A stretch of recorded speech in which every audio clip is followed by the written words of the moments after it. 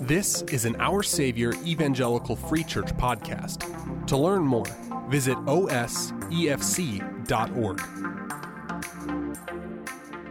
Well, with that, let's turn in our Bibles to Colossians chapter 3. Colossians chapter 3 is where we will be. We've been there now for several weeks, and we're just going to study 4 verses together this morning, starting at verse 18. These 4 verses really form a larger unit. It goes all the way through chapter 4, verse 1. And so when we read 18 to 21 now, read it in front. You have to read it in front of the backdrop of verse 23. It's part of this larger section. Verse 23 says, "Whatever you do, work at it as though you are working for the Lord and not for men." And that's every part of our lives. So whether it's one of the most important decisions you'll ever make, or you are doing something that seems kind of menial, your approach should be the same. This is for God and His glory. And that's kind of the perfect approach for us when we think about life at home. And that's where Colossians 3 brings us to this morning. Sometimes it's the most important things we'll do. Sometimes it just seems so mundane. Home is where the most important parts of our lives are worked out. Some of the most important decisions you will ever make are lived out at home, but much of what you do there feels very, very ordinary. So just think about this for a minute. Your marriage, if you are married, is probably the single most determinative factor for your entire course of life. Yet, apart from really a few big days here and there, most of what it means to be married is just so routine. Same thing for parenting. You will never do anything more influential in the life of another person quite like you will as a parent. Yet being a parent almost never feels like you're doing anything other than helping with math and making grilled cheese. But you will never do anything more important in your entire life. You think you're just folding laundry, but you're doing something on a grander scale that's so profound. And so it's precisely that day-to-day rhythm, in the day-to-day rhythm, that we need to be reminded that what we're doing will either bring glory to God, or it will dismiss an opportunity to bring Him glory. You have an opportunity with everything that you do at home, everything you do in your daily life, everything you do as part of your routine, to make one of 2 choices. You either bring glory to God, or you miss out on an opportunity to bring Him glory. And if you miss out on those opportunities, what actually happens is you kind of bring a self-fulfilling prophecy to fruition. If you do what you are called to do for the glory of God, you will more and more find His glory there. You will more and more see His glory in all things. But if you don't, it's that kind of self-fulfilling prophecy. You'll actually come to the conclusion that you sort of feared at the beginning, that if you're not looking for chances to bring Him glory, you'll just see most of what you're doing is almost nothing at all. It just doesn't matter much. But what you do, day to day, minute to minute, matters a great deal. It matters because if you use every minute to bring glory to God, who is the most glorious being in all the universe, the most glorious thing that will ever be. And you've been created in His image, and you've been uniquely gifted with opportunities to glorify Him. So if you take advantage of those, you will use every minute of your life to do the best thing, the most glorious thing that you'll ever be able to do. You will exalt Him, and your life will have meaning and purpose beyond anything that you'll be able to know in this world. And so that's what we talk about this morning, is every minute Specifically, we'll concentrate on the home this morning. We'll get into some further things away from the home next week. Every minute in the home is given for the glory of God. So let's read. Follow along. I'm going to read Colossians 3, starting at verse 18. Just 4 verses that will work together this morning. Wives, submit to your husbands, as is fitting in the Lord. Husbands, love your wives, and do not be harsh with them. Children, obey your parents in everything, for this pleases the Lord. Fathers, do not provoke your children, lest they become discouraged. So before we get into the word that everybody's eyes were drawn to, everybody wants to talk about in this passage, we'll just call it what it is, submit. Let's talk about where all of these words come from. Before we get to that one word, let's talk about where all the words come from. So if you've been here most weeks and you've been sort of reading along with Colossians at home a little bit, these verses, where it just kind of transitioned into wives, submit to your husbands, they might kind of come as a surprise to you because they can seem small compared to what has come before them. Colossians chapter 1 is all about the universal, eternal, cosmic preeminence of Christ and the powerful hope of the gospel. It says that ruined sinners can be made right with God because Jesus Christ has sacrificed himself for them, for us, for ruined sinners. Chapter 2 is this warning that the ways of the free gift from God may be distorted by some in an effort to draw people away from the Christian faith, and so men and women reject it. The first part of chapter 3 is an invitation to a life no longer conformed to a pattern of death, but to the new ways a person who has been promised resurrection along with Christ will live. And here we are at the end of chapter 3, talking about marriage and family and the home. So it can seem like maybe we're pouring these things into a funnel. And we've started out with these big, grand realities, the preeminence of Christ, the possibility of having the faith distorted and people rejecting it, how one who has been raised with Christ will live. Like they've been kind of poured into a funnel. And then we've sort of swirled around for a little while, and now we're sort of at the bottom of the funnel, the smaller end, and we're sort of draining these things out. But let me submit something to you. I think it's actually the opposite of that as we work through Colossians. I think we should, in a sense, turn the funnel upside down. It's not that the things of chapter 1 are the glorious truths of our faith, and now we've sort of worked our way down to these kind of perfunctory matters where the Apostle Paul is sort of wrapping up the letter, and he's got a few more things to say that he kind of wants to get out. It's actually that we've been working up to the most amazing and the profoundest implications of your life and everything that God has made you to be about. Christ isn't just preeminent over the Milky Way galaxy. He's the Lord of your life. And what he's doing is he's telling us that while he is supreme over everything, earlier in this chapter it says that Christ is all and in all. He is at the same time personal to you and intimate.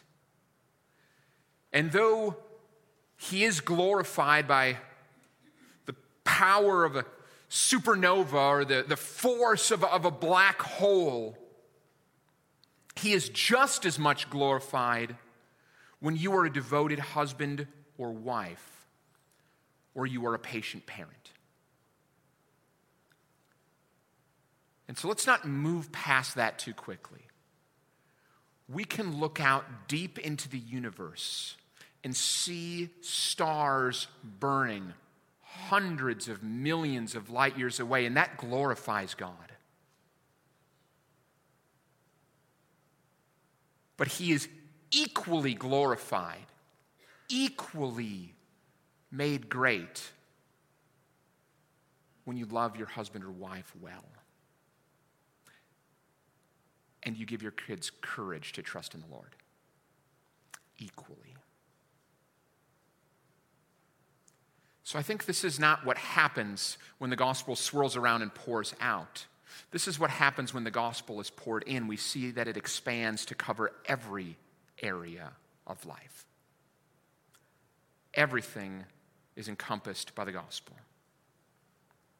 So for the glory of God and with the hope of the gospel, how can we be more of what God is calling us to be? There are four groups of people here, so let's just keep this simple and address each one.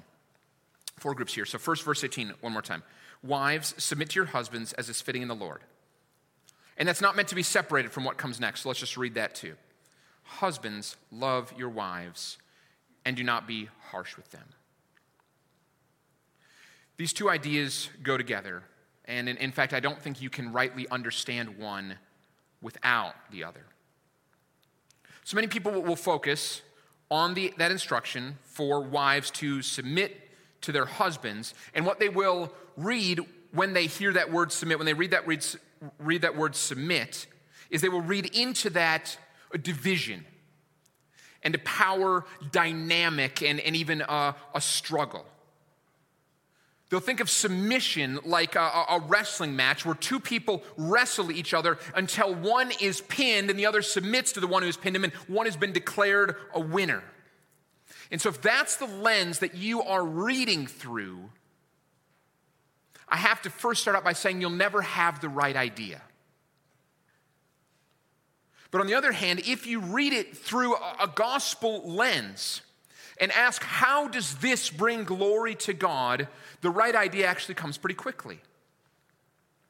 The first thing you need to know about submission is that submission is not only God's idea for marriage, submission is actually what God has been doing forever. God is the first one to submit. So within his triune nature, God is Father and Son and Holy Spirit. And one of the great mysterious workings of the Trinity is that while each person is fully God, and they're all co-equal to one another, the Son has been submitting to the Father for all time. It's made clearer even that submission when the Son is incarnated as Jesus Christ. So just listen to a little bit of Philippians 2. Have this mind among yourselves, which is yours in Christ Jesus, who though he was in the form of God, did not count equality with God a thing to be grasped, but he emptied himself by taking the form of a servant, being born in the likeness of men, and being found in human form, he humbled himself by becoming obedient to the point of death, even death on a cross. Therefore, God has highly exalted him and bestowed on him the name that is above every name, so that the name of Jesus every knee should bow in heaven and on earth and under the earth, and every tongue confess that Jesus Christ is Lord, to the glory of God the Father.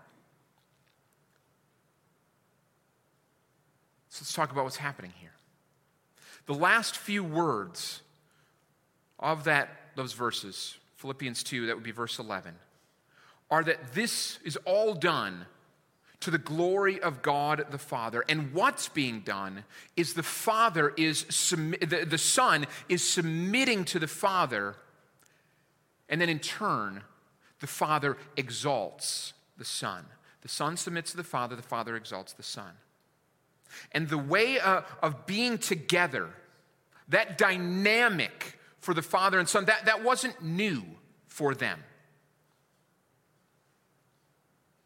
When the Son was incarnated or went to the cross, that's not something that just began at that point. This all comes from the fellowship that God, the Father, Son, and Holy Spirit have been enjoying forever and ever and ever. And so when you hear submit, don't picture a hierarchy of one who is less valuable or less precious or less important. Here, in that the activity and the work of God the Son, who is worthy of all honor, of all praise. And so the first thing that we need to hold in our minds is that the very idea of submission comes from the heart of God. And he knows everything about it because he's been doing it forever. And the second thing we need to know is that while it may seem like the harder role given by God in marriage is actually not. The harder burden belongs to the husband. When a husband is commanded to love his wife, that's not referring to a Valentine's Day card and a gift card for a manicure. To help us see what Paul means by love, let's just go to a closely related passage. In Ephesians 5:25, it says, husbands, this sounds very similar, love your wives as Christ loved the church and gave himself up for her. So how has Christ demonstrated his love for the church, we should ask? And the answer is, he gave himself up for her. You and I are the church, and Jesus gave himself up for us. He gave everything for us. We already read in Philippians 2, he left heaven for us. He suffered and bled for us. He was silent when tortured for us. And though we didn't deserve it, he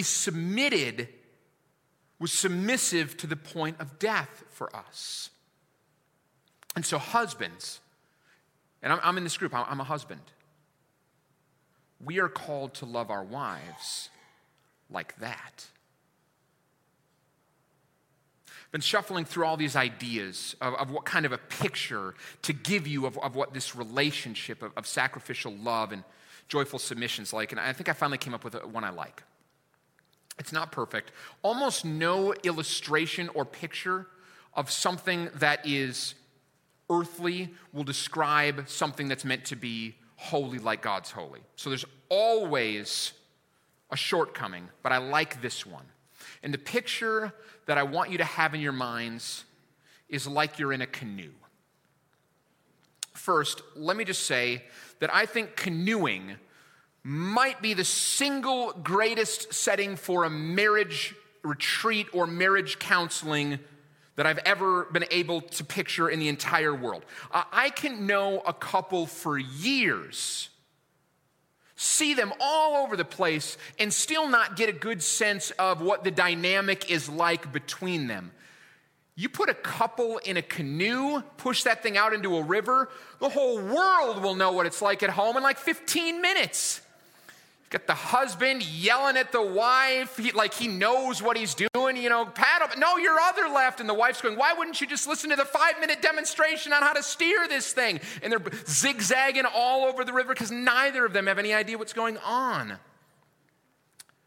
And so canoe is a good picture because much of the momentum and the trajectory of a canoe is going to be set by the current of a river, and that's how life is.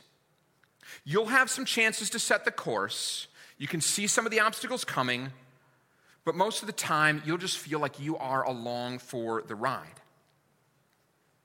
But just like being in a canoe, when it's decision time, see something dangerous ahead, you need to pick a route through the rocks, there's a fallen tree in the middle, the river forks, something like that. You first need to work together. And second, you'll have by far the greatest chance of success when you each do your part. You need to work together and you need to each do your part. So to keep a canoe moving straight ahead, you need to paddle in unison. If one person is paddling a canoe, you go in a circle. If people paddle in unison, you can go straight. But when you need to avoid something, When you need to make a sharp turn, that works best when one person puts their paddle in the water and uses it like a rudder, and the other person waits and lets the current take the canoe. If you're both trying to be the rudder, you're going to crash and capsize. If one person's the rudder, you'll avoid whatever's coming up. So marriages work best and glorify God most when husbands and wives are doing what God has called each of them to do together. Husbands are called to lead the family, but that isn't a call to getting our way and lording over other people. It's a call to servant leadership, where, like Christ, we are called to sacrifice everything we could have so that those we love and have been called to lead can be the people that God has called them to be. They will be blessed when we sacrifice. Husbands saying we. There's no calling in the world that demands more of you than being a husband and a father. And then here's the most beautiful part. Ephesians 5:32, a little bit later from what we read, says that marriage reveals a mysterious mystery about Christ. And it takes two people to reveal the mystery. Christ submits for the good of the church, and Christ sacrifices because he loves the church. In marriage, each spouse gets to play part of that Jesus role. When a wife submits and a husband sacrificially loves, together they're a picture of the gospel. Because in order to deliver the gospel, the good news, Jesus has to submit to death and he has to sacrifice himself. It takes both a husband and a wife to reveal the mystery of the gospel in marriage. So husbands, love your wives sacrificially. Wives, you're called to submit to your husband. And let me just I have to give you two clarifications and then one encouragement. So here are the clarifications. Number one, being called to submit to the man you are married to. These are to wives. Being called to submit to the man you are married to does not mean that you are called to submit to all men. We clear on that? Men, let's also be clear on that. The only person called to submit to you is your wife. Sadly, what could be a glorious picture of the gospel has often, I'll just call it like it is, been perverted in some churches where women are made to feel inferior to men and that they are somehow to be under the authority of all men. That is not the biblical teaching. It's wrong. Clarification number two. Your submission to your husband should only go so far as it is fitting, in the Lord. Unfortunately, many Christian wives do not have Christian husbands. And so if that's the case for you, 1 Peter 3 says that you should stay devoted to your husband and you should pray for him. It even says that that may be the means that God uses to draw your husband to himself, to God.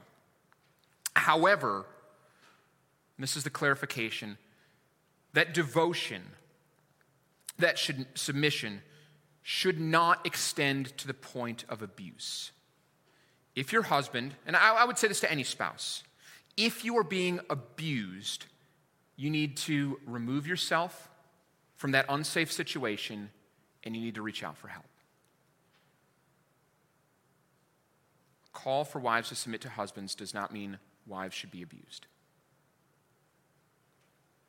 If you're a husband and you have done that, shame on you. And if you're a wife, know, and please be assured that I will not judge you, we will not judge you, our elders, we will help you, and we want you to come if that's you. So those two clarifications, now an encouragement. If you haven't done this well, if you have not been a loving husband or a wife who is submitted to her husband, my encouragement is that there is grace, hope, and the future is there for you. There are at least two wrong ways to take this home. The first is that what you hear now is where your spouse has failed, and you will go home thinking that you will change them by going home and pointing out all the ways that they've failed to do this to them. That will almost certainly not soften them to these truths. What it will do is it will make them feel attacked. And when people are attacked, they do one of two things. They retreat or they fight back. Neither of those are going to help you. So don't go home and think it will be at all helpful to point out all the ways that your spouse has failed. The second wrong way to hear this is to assume that past patterns have to be future ones. God's grace is sufficient for our weakness, and he's made all the more glorious when we bring our weaknesses to him and ask him to make us strong. So every once in a while, I run into a couple that says, yeah, our marriage is great and easy, and it's never been any other way. And I mean, if that's true, praise God for that. But I've been married a while, and I think I've got a pretty good marriage, and we're both Christians, and we both go hard after the Lord individually and together. And I really do have to admit, or ask, is that true? When somebody just has no story of ever struggling in their marriage, I have to ask, is that true? Are you being honest? The best marriage stories I hear are the ones where couples are able to admit where they're broken, where they're selfish, and where they've realized that at times they've been more in this for themselves than for one another. And God has taught them a better way. And so my encouragement for you is, if you feel like you have failed in this, then God still has a future for you to learn and to grow and to receive grace and to do better. You have an opportunity to go home today and do this. I love to hear about husbands who are trying to love their wives more deeply, even though they've been married for 20 or 30 years. Because you know what? That's real love. That's real love. When you're trying to win a girl and woo her and you're romantic and you're serving her, I mean, that can be love. But that's just as easily love for yourself, because you want her. You're willing to work to win her. But when you've been married for 30 years and you're still working to woo her, that's something. Because she's already in. Like, you've already got her. But when you're still at work on that, come on. That brings glory to God. And so if this hasn't been you, or this hasn't been your marriage, there's grace for that. And the same gospel that your marriage is meant to be a picture of gives you hope that starting to work on it now means that whatever it was in the past doesn't have to be that way. It can be something different in the future. And I would add, if you go home and your husband or your wife wants to talk about this, really wants to change, the quickest way to shut that down will be to laugh at them, or to say, hey, you'll never do that, or to, when they really want to change, but this Wednesday they do something and you point out, you say, I thought you were going to change. Don't do that. Don't do that. Understand that long-held patterns take time to break. Encourage them, and you will see change, and your future will be brighter in this. And so if you want a better marriage, the gospel is your hope and your guide. There are two more groups. These will be shorter. Verse 20. Children, obey your parents in everything, for this pleases the Lord. So there are two commands for those under leadership in these verses. And you can actually learn much about the nature of what they are when you look at the words that the Apostle Paul chooses. So wives are called to submit to their husbands. Children are commanded to obey their parents. Submission has a strong quality to it. It's active. It's more like admiration or respect. You choose what you submit to. Obedience, on the other hand, there's less of a choice there. And there's a reason that one is said of wives and the other is children. Wives may be called to follow their husband's leadership, but when you talk about submission, there's no doubt, because there's an active quality. There's a giving of submission. It has to be something you give in order to be done rightly. So there's no doubt when a husband or when a wife submits to her husband, that she's doing that as an equal. They're equal between one another and before the Lord. Children, though, with children, there is a clear hierarchy. Parents are given authority over children, and it will serve children best when parents learn how to obey, or rather when parents teach their children how to obey authority. That's why parents ultimately help their children when they provide strong boundaries and consistent discipline. Hebrews 12 says that being disciplined as children helps us to learn how to follow God. And that's why these two groups are really tied together, almost as tightly as husbands and wives. It only works when both are doing what God has called them to do. So when the need for obedience in children is raised, it's no accident that right after that, fathers are told to pay careful attention to the effect that they're having on their children as unto the Lord. So there it says, fathers, do not provoke your children, lest they become discouraged. And this hits me just square in the face, because it tells me what my job as a father is, and I know I don't do this well much of the time. So first, the command in Scripture is for children to obey parents. But does it occur to anybody else that about a third of children can't even read this yet? And the rest of the children who can are likely in stages of development where they're probably not going to give this serious consideration in the midst of fits of disobedience? So it's a command for children, but I think it's fair to say this is probably more for the parents and the adults who are going to be reading it and have the capacity to really give consideration to it. It's going to be thought through and it's going to be taught by parents. And that's why the instruction to fathers comes right after it. The effect of consistently provoking, that's like being hard on or exacerbating children, will be discouragement, because they will feel like they can never please you. So dads, all parents really, here's what your primary job as a parent is. Your primary job is to instill courage in the Lord in your children. And you will not accomplish that by giving them orders and then chastising them when your orders are not followed. And what's more is that's not at all how God is as a father to us. He is patient and he is kind to his children. He's slow to anger, and what abounds in him is steadfast love. Your children need discipline, to be sure, but the kind of discipline they need and that serves them well will be such that they learn to obey you, and in turn, you will teach them to obey God. But it needs to be the kind of discipline, it needs to be the kind of instruction that will encourage them.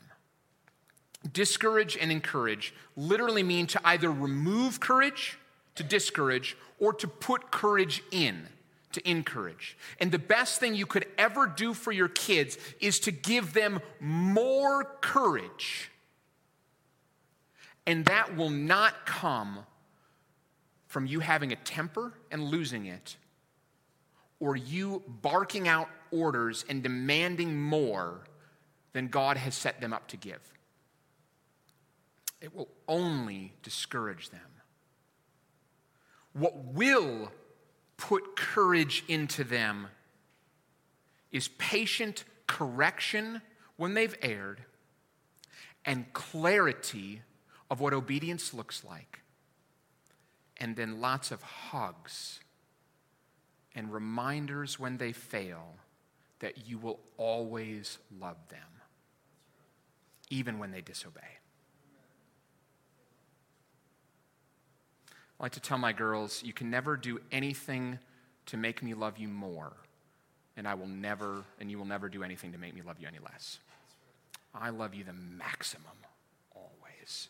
That's what gives your kids courage in the Lord. Because that's what gives you courage in the Lord. You are far more ready to come to God when you know what you will find in him is grace and embrace rather than punishment and being shunned. But that's what he gives you. When you bring your faults to him, he gives you Christ on the cross and payment for them. And he calls you son or daughter and says, welcome into the family. God's the Father we need, so we can be the fathers, mothers our kids need. So let's end with this glorious truth. Whether you're among the groups laid out here or not everybody in here is. There's teaching for all of us in here, though. So whether you're part of one of these groups or not, Christ is all of these things to you. He has submitted himself for you so that you could be saved. He has loved you to the point that he gave up everything for you. He was obedient to his Father unto death so that you could live. And in promising you a resurrection after his, he holds out for you the kind of future that instills courage to face every circumstance of life. Brothers and sisters in Christ, we can face the future. We can face tomorrow, the song says, because we know that he lives. His resurrection gives us courage. And so to all of us, Christ is these things. Whether you fall into these categories or not doesn't, in a sense, matter that much because Christ has been them all to you. Let's pray. Ask God to seal these things on our heart.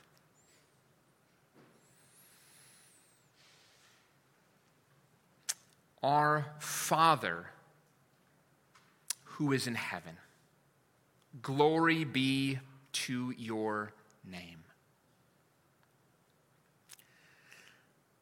These things hit home quite literally.